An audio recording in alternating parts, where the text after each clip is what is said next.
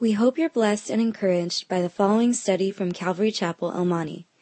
It's our simple prayer that you would grow stronger and deeper in an intimate and personal relationship with Jesus Christ. Should you have any questions, please feel free to contact us here at Calvary Chapel, El Monte. 1 Samuel 16, and we read in verse 14, it says, "But the Spirit of the Lord departed from Saul, and a distressing spirit from the Lord troubled him. And Saul's servants said to him, 'Surely a distressing spirit from God is troubling you. Let our master now command your servants who are before you to seek out a man who is skillful, player on the harp, and it shall be that he will play it with his hand when the distressing spirit from God is upon you, and you shall be well.' So Saul said to his servants, 'Provide me now a man who can play well, and bring him to me.' Then one of the servants answered and said, 'Look, I have seen a son of Jesse, the Bethlehemite, who is skillful in playing, a mighty man of valor, a man of war, prudent in speech, and a handsome person, and the Lord is with him.' Therefore Saul sent messengers to Jesse and said, 'Send me your son David, who is with the sheep.'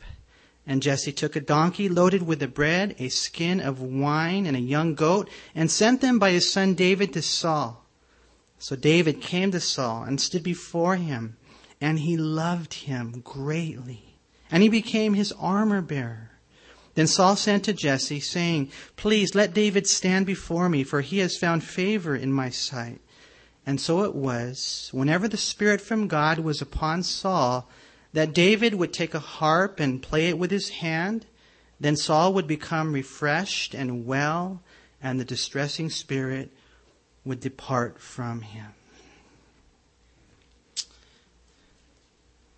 There's a lot here. As we've gone through 1 Samuel, we've seen the rise and fall of King Saul, and I think for me it's been a real tremendous lesson in my life. Here we see it's come to this point, man. Look what it says again in verse 14. "The Spirit of the Lord had departed from Saul." That's heavy, you guys. Isn't that? You know, when we read the Bible about this king that God had anointed, Samuel the prophet, that's not just some little prophet, man. That's, Samuel, a major prophet, anointed Saul. And we even read that he prophesied that the Spirit of the Lord came upon him and he was angry and he led the children of Israel, the army of Israel, into victory in battle. I mean, God anointed him. There's no doubt about that. I think that sometimes we hear studies and people say, Saul wasn't real. Yes, he was real in the sense that God gave him a genuine opportunity and God, just zapped him with the Holy Spirit. But because of his consistent, persistent, insistent rebellion and disobedience to God, we find him now at this place, you guys, and it's a warning for us. It's a warning for us. The Spirit of the Lord had departed. It's so sad to see it came to this point. The Lord had anointed Saul as the king of Israel. That anointing was symbolic of the person, presence, and power of the Spirit. But we see now that the Lord had departed from him. We see similar things in 1 Samuel chapter 18, verse 12.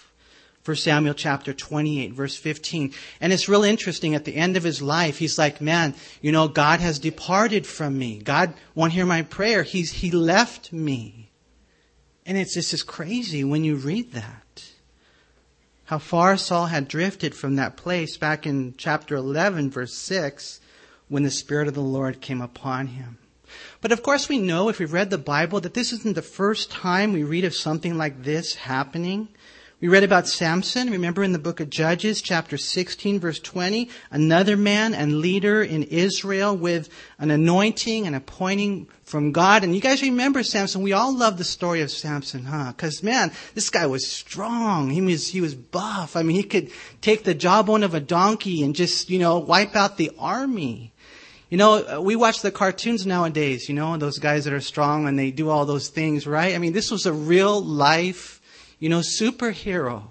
God had done a work in Samson's life, right? But what happened is he kept messing around. For Samson, his problem was sexual sin, right? Sexual sin. And what ended up happening? Well, one day he's there and he's messing around with Delilah. And it says in the scriptures, the Philistines are upon you, Samson. And so he woke from his sleep and said, I'm going to go out as before at other times and shake myself free. But he did not know that the Lord had departed from him. You know, and you read that and some Christians are like boom, right away. Oh, that could never happen to me. Well, why do you say that? Why do you say that? You know, if we continue to live in disobedience to God, it can happen to us. This is why David prayed in Psalm 51, verse 11. After his sin with Bathsheba, he said, do not cast me away from your presence and do not take your Holy Spirit from me. You see, he prayed that prayer. David saw what happened to Saul and he learned from him. But here in verse 14, to make matters worse for Saul, it wasn't simply that the Lord had departed. Notice again, you guys, what we read in verse 14. The Spirit of the Lord departed from Saul, and a distressing spirit from the Lord troubled him. It wasn't just that God had split. There was now a distressing spirit. Think about this. That was tormenting him. The NET and the NIV use the word torment. The NLT says the Spirit of the Lord had left Saul, and the Lord sent a tormenting spirit that filled him with depression and fear. Do you ever get that? Do you ever get that feeling? You ever get that experience? It's that experience of depression and fear. This is why so many people commit suicide. And it's just the enemy. John 10:10, the thief has come to steal, kill, and destroy. I mean, it's a crazy thing when you read this whole passage. We read in verse 14 that this distressing spirit is from the Lord, right?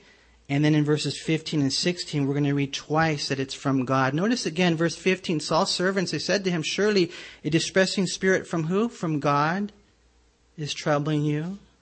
Let our master now command your servants who are before you to seek out a man who is a skillful player on the harp, and it will be that he will play it with his hand when the distressing spirit from God is upon you, and you shall be well. We see the same thing at the end of our passage, and it's kind of a fascinating thing, you know. Why does it seem to emphasize the fact that not only had the Lord departed from him, and this is probably the anointing. It might mean more than that.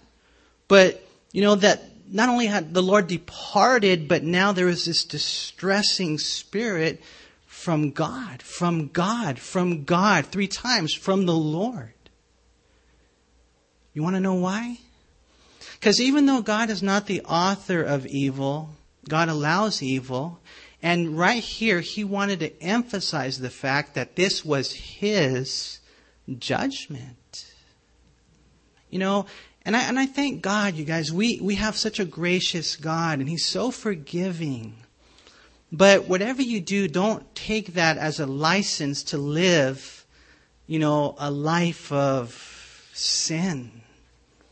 You know, because, I mean, I don't know, maybe you're going to die and go to heaven, but maybe that anointing for whatever it was that God had called you to do as a Christian will no longer be there. Why? Because of oftentimes that persistent disobedience. And it happens in so many ways, not just the sins of commission, but the sins of omission. You know, we really have to have a healthy fear of God. And, you know, I just really pray, not just, you know, don't go and get high or drunk or have sex. Of course it means those things. But it's talking about a life of prayer for God, walking with God, in the Word, hungering after God, serving God with all your heart. You know, when we miss the mark and we just can't take it lightly, there's always got to be that beautiful balance in our life. I pray that you would embrace the grace of God who is here today, and man, he's able to forgive you of all your sins. The blood of Jesus Christ will wash away your sins. It will, and it's so cool. But, you know, what ends up happening is the Lord looks at the heart and he knows, you know what, that person right there, they don't really care. And then God begins to deal with them. Now here's the interesting thing, you guys. This is really interesting to me, is that the Lord, He not only departs from Saul, but He sends a distressing spirit, but it's not necessarily so that He can wipe him out. I really believe that this was kind of a way of God actually wanting to draw Saul back to Him. You know, because it's hard serving the Lord. But it's harder not to, And if you have a distressing spirit upon you, man, maybe it's time, for us to really, I'm not just talking about just like completely open your eyes and surrender to the gospel of Jesus Christ, because that distressing spirit will take you to hell. And it's interesting to me that when they come up with a solution, and we'll talk more about it as we go, the solution is what? Well, find a man who's skillful in the guitar or harp, whatever you want to say, bring him here, and he's just this anointed worship leader. Because God wanted to bring him back. I think that's always God's heart. God doesn't glee in your, being executed. God doesn't joy in you not following Him. He'll never have that heart. He's always fighting for you, always longing to bring us back to that place, that beautiful place of sweet fellowship with Him. And sometimes we're going to get hit hard because He really wants it to be real. God's not the author of evil. He allows it. He's sovereign. And so, I guess you could say in an indirect sense, we can word it as we read it here, that this distressing spirit is from God. But that just means that it's been filtered through His hands, and God will use it for His purposes. William MacDonald put it this way: the expression, a distressing spirit from the Lord, is explained by the fact that what God permits, He is often said to do. And I believe the reason God permitted it and the reason we read it worded in such a way is because of the rebellion of Saul. God's not the author of evil, but He uses tragedies, and He even uses enemies. How many of you have an enemy today? You're like, yep, I do. My boss or whatever, He's not really your enemy, but you think he is. Whoever it is, that one person or two people, or maybe you just know someone's coming against you, God will use those tragedies and those enemies for His purposes, right? Remember, the Lord used the Assyrians, of all people, to punish the northern kingdom of Israel. They were ruthless, man. They would come into the country, they would, cut a limb off, Just want to cut off your arm right here, gouge out an eye or something, put a hook in your mouth and take you into captivity. You're like, how could God use such wicked people like the Assyrians, later the Babylonians for the southern kingdom? Well, because God wants to get their attention, right? And that's what we see here. I really believe is happening. It happens all the time, you guys. One of the things I want to mention here in looking at this distressing spirit that comes upon Saul is that, we as Christians, we don't believe that a Christian can be possessed by demons. If you're not a Christian, you can. But if you're a Christian, we don't believe that. We at Calvary Chapel teach that a Christian is possessed by God. But you can be harassed and stressed and oppressed and lied to and tempted and opposed and all that goes along with that spiritual warfare. But not possessed. The reason being, we're the temple of God, according to 1 Corinthians chapter 6, verse 19, and He's not about to be roommates with the enemy, right? And so what's going on here with Saul? Well, maybe we could compare it to what took place in the book of Job. Remember, the sons of God came and appeared before God, and God, talking to Satan, where you been? I've been cruising up and down the earth. Have you seen my servant Job? Now, in that case, we know it was a good thing that Job was involved in. Here we see it was a bad thing that Saul was involved in, but still we see that God is there on the throne. The enemy is working actually for God. Right here we read in verse 14 that the Spirit of the Lord departed from Saul, and a distressing spirit from the Lord troubled him. The word distressing, it speaks of bad, evil, wicked. The word troubled, it means to overwhelm and terrify. And so as a result of this whole thing, this was their counsel in verse 15. Saul's servants, they said to him, surely a distressing spirit from God is troubling you. They got that right. And so they said, let our master now command your servants who are before you to seek out a man who is a skillful player on the harp. And it shall be that he will play it with his hand when the distressing spirit from God is upon you, and you shall be well. And so their diagnosis was right. They knew it was this spiritual warfare. But their counsel was incomplete. It was pretty good, but not completely good. And we're going to see this as we go through our study today. How many of you guys like music? You like music? Music's powerful, huh? Do you guys dance?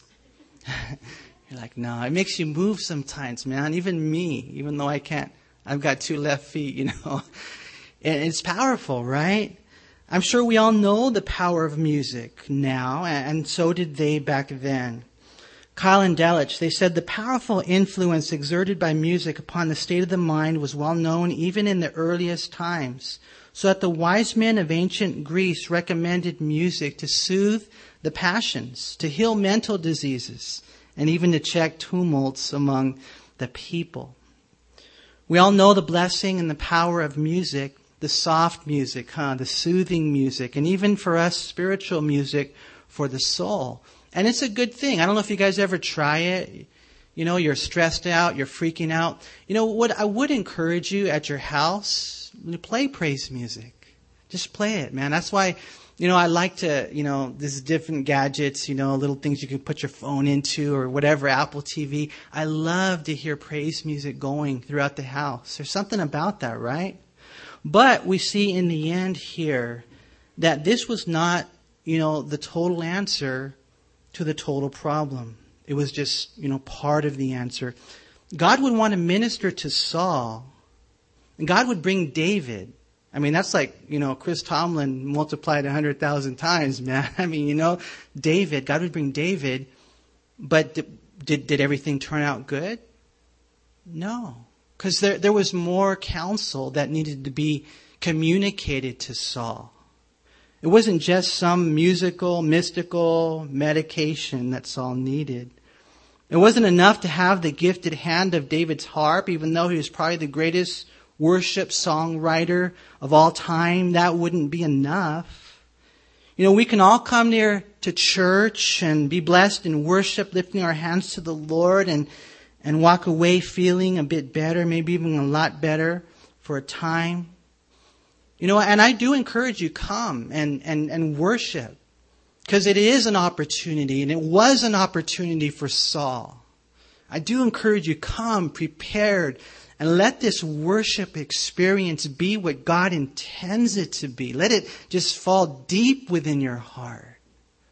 But it can't just be here, right? It's got to be more as you guys go away and you live the life. In order for any of us to be right with the Lord, it can't happen just on the coattails of someone else. No, it can't. It's got to be something that God works in your own heart. You see, in dealing with the enemy, it's not mystical and it's not magical and it's not just musical. It's personal and it's spiritual. And I'm sure worship would help and was probably a golden opportunity for Saul to get right. But ultimately, Saul refused to repent. That's the bottom line. You know, and whatever the sins are in our life, whatever they are, find out what they are. If you don't know what they are, you're in big trouble, man. I mean, because the Christian life is pretty much a life of constantly repenting of our sins. God shows us what it is and we repent. For some, man, it's got a grip. It's like a vice grip. I mean, it just breaks your heart to see these people addicted to crystal meth, right? Forever, man. Or heroin, pornography. I mean, you know, and we can just go on and on and on with the different things, the covetousness, the lying, the laziness, the wickedness, the greediness. But whatever it is, you know, we always have to search our heart. For Saul, that's what they needed to tell him. Not just, hey, go get a Chris Tomlin CD, or, you know what, let's hire Matt Redman for worship today. You know, although that's cool, and that'd be pretty cool, huh, if Stephen Chris Chapman was here. Chris Tomlin, Matt Redman. But what did he need to hear from his friends, from his servants, from the people that were surrounding him? Saul, King Saul, I love you, man. I love you. You need to get your life right with God. That's what you really need to do. And then God will use David. And your life will be so awesome, man. And, you know, maybe you won't hear that from your friend, because a lot of times our friends are they're not really friends. Because the Bible says faithful are the wounds of a friend. You know, some people, they'll rebuke you and they don't really care about you. But some, they really care about you. They love you. They love you. And they'll tell you, you know what? Man, you know, there's something going on in your life. I want to pray with you. It's hard to do, but the Bible says that, Proverbs 27:6. It's very important to have a friend like that. Unfortunately, they were not there. They only gave him half a truth. Now, in looking at what happened to Saul, there are some who say that this was just a mental thing, that God struck him with mental illness. The reason they say that is because they struggle with the concept of God allowing the demonic realm to do such a thing to a person. But we know at times God does allow it. You know, how can it say that God, you know, this distressing spirit is from God? Oh, no, it can't be. It's just a mental illness. But if you just think it's a mental illness, if that's all it is, then all you need is medication. Right? If there's more to it, and that's a lot of times that's what the enemy wants to do. He wants you to think it's not really a spiritual matter. And it is a spiritual matter. And sometimes it's a demonic matter. Where the enemy has come in and he's got a foothold. He's got a stranglehold. And it's time, to fast. It's time to pray all night. It's time to really put your armor on and, memorize Ephesians 6:10 through 20 and then live it out. I mean, he would love for you to think that he's not real. He would love for us to be ignorant of his devices. Because then what do? Well, if it's not a spiritual matter, then we fight it with carnal weapons. But the weapons of our warfare are not carnal, but they're mighty in God for pulling down strongholds. Some people say, it's just a mental thing. No, it was a spiritual thing. It was a distressing spirit. There's another time we read in the Bible of God sending a spirit of ill will over in 1 Kings chapter 22. We read of a lying spirit there in 1 Kings chapter 22. And then in Judges chapter 9 verse 23, God sent a spirit of ill will between Abimelech and the men of Shechem. And so God has done this. God can do this. And again, it's all for God's purposes. It's not just mental illness. There's more to this. It's a spiritual battle. And that's why, and if the one thing, and I know there's a lot of things going on in our life, we really, I want to encourage you guys, and I talk to myself when I say this about, having my devotional life right and my time reading and praying with my wife and with my children and being an example to them, trying so hard to be an example to them. But if there's one thing or maybe two things I could say is just in the Word and in prayer. In the Word and in prayer. Please. Because it's a spiritual battle that we're in. And a lot of times we don't realize it. We don't realize it. And the enemy just does his thing. Unfortunately, their counsel was incomplete. Saul needed a new heart. And all they fought for was for him and this evil spirit to depart. It's not identical, but we read from Jesus in Luke chapter 11. Let's turn there real quick, you guys, to Luke chapter 11.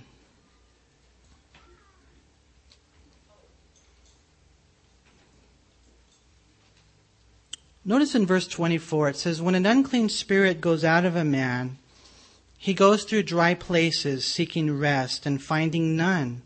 And he says, I will return to my house from which I came. And when he comes, he finds it swept and put in order.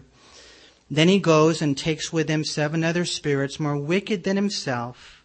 And they enter and dwell there. And the last state of that man is worse than the first. Now, I know it's not the identical situation, but I think there's some similarities here. Because we're going to see as we go through this whole thing that when David played, the evil spirit left, The evil spirit departed. But that's not enough, right? That wasn't enough. And the Lord right here, he gives this parable and he says, listen, and this is a case of demon possession. Okay, sometimes we think that if we are going to overcome someone who's demon possessed, that we need to, make them accept the Lord. And it's true, but it doesn't always work that way. When you read the Gospels, you see Jesus casting out demons. They didn't say the sinner's prayer, but with the finger of God, not his hand, not his fist, not his bicep, not a kick, with the finger of God, he cast out the demons. But see, now there's this emptiness. Now there's this void. And now is the opportunity to flood your heart and fill your heart with all that God is. God wants to live in you. God wants to dominate you. God wants to bless you. And I think we all have as much of God as we want. If you really want the Lord, if you really want the Lord just to flood your life, man, then you'll have Him. But we need to be motivated by that understanding. It can't just be, the distressing spirit goes away. No, now's the opportunity for us to fill our hearts with God's love. And so as we read through right here, we see that they gave him this opportunity. But unfortunately, Saul did not take it. His friends, his servants, they counseled him to get a musician. Saul thought it was good counsel, and so we read in verse 17 back in 1 Samuel that Saul said to his servants, okay, provide me now a man who can play well and bring him to me. And then one of the servants answered and said, look, I have seen a son of Jesse, the Bethlehemite, who is skillful in playing, a mighty man of valor, a man of war, prudent in speech, and a handsome person, and the Lord is with him. The Lord is what? With him. Do you guys see the contrast? Here is one individual, and the Lord has departed. Here's another individual, and what? And the Lord is with him. There's that contrast. And there is that really the two camps, I think, that we can be in today. In all honesty, where are you in your relationship with God? Can you honestly say that God is with you, that God is on you, that God is dominating your life, that God is in control? Or have you distanced yourself from God?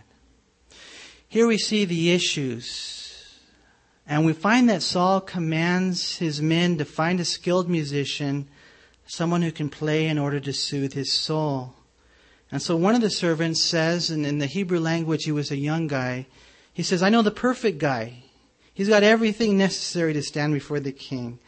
Listen to these 6 things that David has. Number 1, skillful in playing. Skillful in playing. Number 2, a mighty man of valor. A mighty man of valor. Number 3, he was a man of war. A man of war. Number 4, prudent in speech. Prudent in speech. Number 5, he was a handsome person. And then number 6, it says the Lord was with him. Now, more than likely, David, as a man of valor and a man of war, refers to his ability and not his experience. Because we're going to see, it's not until chapter 17 where he slays Goliath, right? But here we see that the word had traveled that he had killed lions and bears. And we're going to see David is pretty amazing. I just want to touch on these things real quick. David was skillful in playing. And you could look at the musician and you can say, well, it's a gift that he had and, that's why he excelled. But I want to encourage you to, know your gift and to cultivate that gift. We know that the musical ability is a gift that some have, but it's also a gift that should be cultivated. Musicians should practice those skills and refine those skills for the glory of God. Apparently, this was something that David did. Psalm 33, verse 3, it says, "Sing to him a new song, play skillfully with a shout of joy." We know in 1 Chronicles 15:22 that the leader, this guy Chenaiah, he was the leader because he was skillful. And so if you're a musician, cultivate that gift, but that goes for all of us here. This last Wednesday, it was cool. I got to share with the youth about, some of the Olympians, And I was talking to them different things. Like we talked, for example, about Michael Phelps. Okay, Michael Phelps. How many medals did he end up with? Like 22 medals or something like that? And so I was asking them a couple of questions. Number one, can anybody do that? Can anybody do what Michael Phelps did as far as winning that 22 medals? And the answer is probably not. He was probably gifted, huh? From what I understand, his whole body frame, everything about him was just like ideal for a swimmer. So there's an element of giftedness. But at the same time, this guy, and I know he messed up, and I'm not exalting him, but I'm using him as an example. He worked so hard for a perishable crown. And what we see in 1 Corinthians 9 is, Paul says, man, we should be working harder for our imperishable crown. And so I was telling the youth, I said, man, God made you for a reason, and you all have talents and gifts that are unique for you. And I encourage you, you're not too young to find out what those gifts and talents are and develop them and then deploy them for the glory of God. But I think a lot of times we Christians, we're not willing to work hard. We're not willing to discipline ourselves. And so I think David, as a skillful harpist, I just think that he disciplined himself, and I think he worked hard to come to that place. And God honored that. Secondly, we see he was a mighty man of valor. He was a strong man. He was a brave man. The Hebrew word right here for valor, it's usually translated war. The dictionary defines valor as courage and boldness in battle and bravery. And I want to encourage you in this war to be brave. To be a man of war. Literally, the word means a man of battle. As I mentioned earlier, this is probably in reference to the way David defeated both lions and bears. It also might mean, and I was thinking, well, how did they know that David was such a good, soldier? Did you guys ever have those guys that would get in fights at school and you kind of found out they're good fighters, man? It wasn't always they were starting the fights. Sometimes they were protecting themselves or protecting others. I remember when I was in high school, West Covina High School, a long time ago, man. I remember this guy, Jeff Kidwell. Really, really cool guy. He was broad, but he wasn't tall. I think he was probably about as tall as me. But I remember this guy was so cool that literally he would protect people when they were getting picked on. It was cool. So one day, I remember this big guy, Dean, I forgot his last name, okay? Just in case he gets saved, I probably shouldn't say it anyways, man. But I remember this big guy came up to him and just boom, he hit him, like just boom, man. Didn't even give him a warning or anything. But I remember Jeff Kidwell got back up and he took care of business, man. And I just, and then, that's, I don't know how they knew somehow David, even though, and it's interesting when you read the commentaries, this guy who's so artistic, he wrote like 78 Psalms, there he is on the harp, right? Next thing you know, he's fighting. It's kind of an interesting combination, huh? What we find is that David right here has these qualities that are so cool. It says he was a handsome person. Nothing wrong with that, as long as it doesn't become the focus, right? Sometimes, man, when you look at an individual, and they don't need like the fancy, clothes or ties or makeup. Sometimes it's just that natural beauty, huh? That natural, way of God creating us. I think that's where David was. And it says in the last thing and the most important thing is that the Lord was with him. The Lord was with him. And this is a continual theme in David's life. You read it again in 1 Samuel chapter 18, verse 12. And then again in 2 Samuel chapter 5, verse 10. And chapter 7, verses 8 through 9. And we know this is the core theme of all who have been used by God in a mighty way. Genesis 21:22 was Abraham's testimony that God was with him. Genesis 26 verse 3, it was Isaac's testimony that God was with him. Genesis 28 verse 15, it was Jacob's testimony that God was with him. Genesis 39 verse 2, God was with Joseph. Exodus 3:12, God was with Moses. Joshua 6:27, God was with Joshua.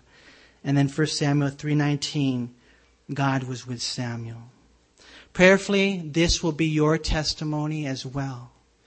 You know, I know as Christians we have that amazing promise from Jesus in Matthew 28:20 when he said, "Lo, I'm with you always, even to the end of the age." You know, and as the Lord is with you, and as he promises to be with you, if you're a Christian, always, always to the end of the age, I pray that we wouldn't take that lightly. I pray that we would embrace this presence, this person, this power of God in our life. Not like Saul, but like David. I think there's a message there for us, you guys. Never forget the Lord is with you. Never forget that. Because I tell you what, when you understand the Lord is with you, even though we find ourselves struggling at times, but our heart is wanting to do the right thing, when we look deeper, you know, the Lord said, I'll be with you. We read this whole thing and we see this clear contrast between Saul and David. And like I said earlier, I think it's a clear contrast we oftentimes see in the church. You know, I would do you a huge disservice if I didn't admonish you to learn from the life of Saul, to be warned from his life, how the Spirit of God left him. You know, we read that passage in the book of Hebrews chapter 3 verse 12.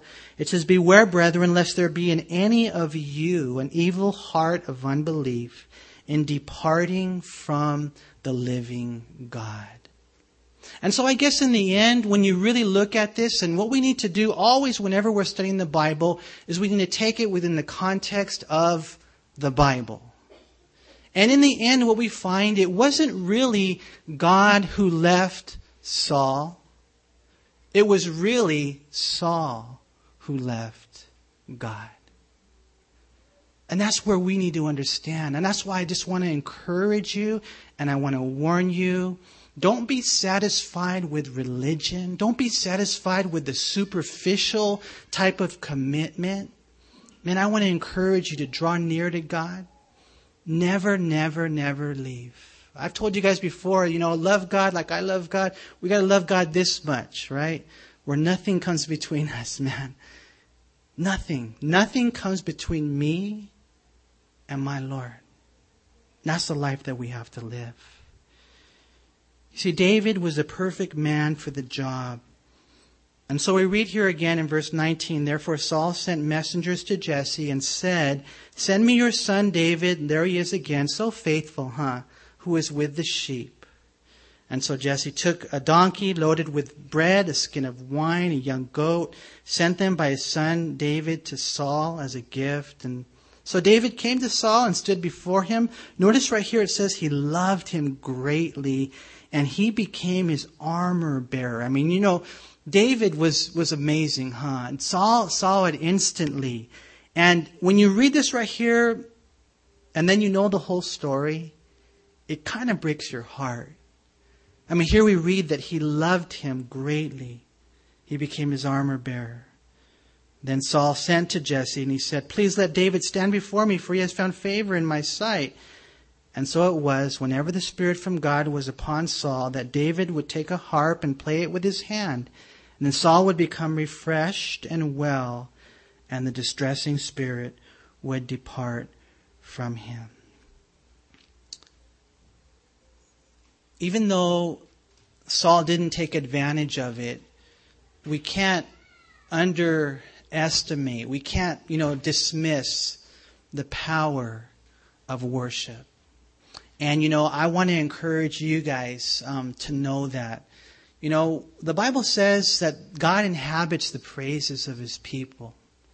And people might think you're weird, but I want to encourage you, when you're on the freeway and you're driving your car, put your praise music in and just start singing loud, Start worshiping the Lord. I love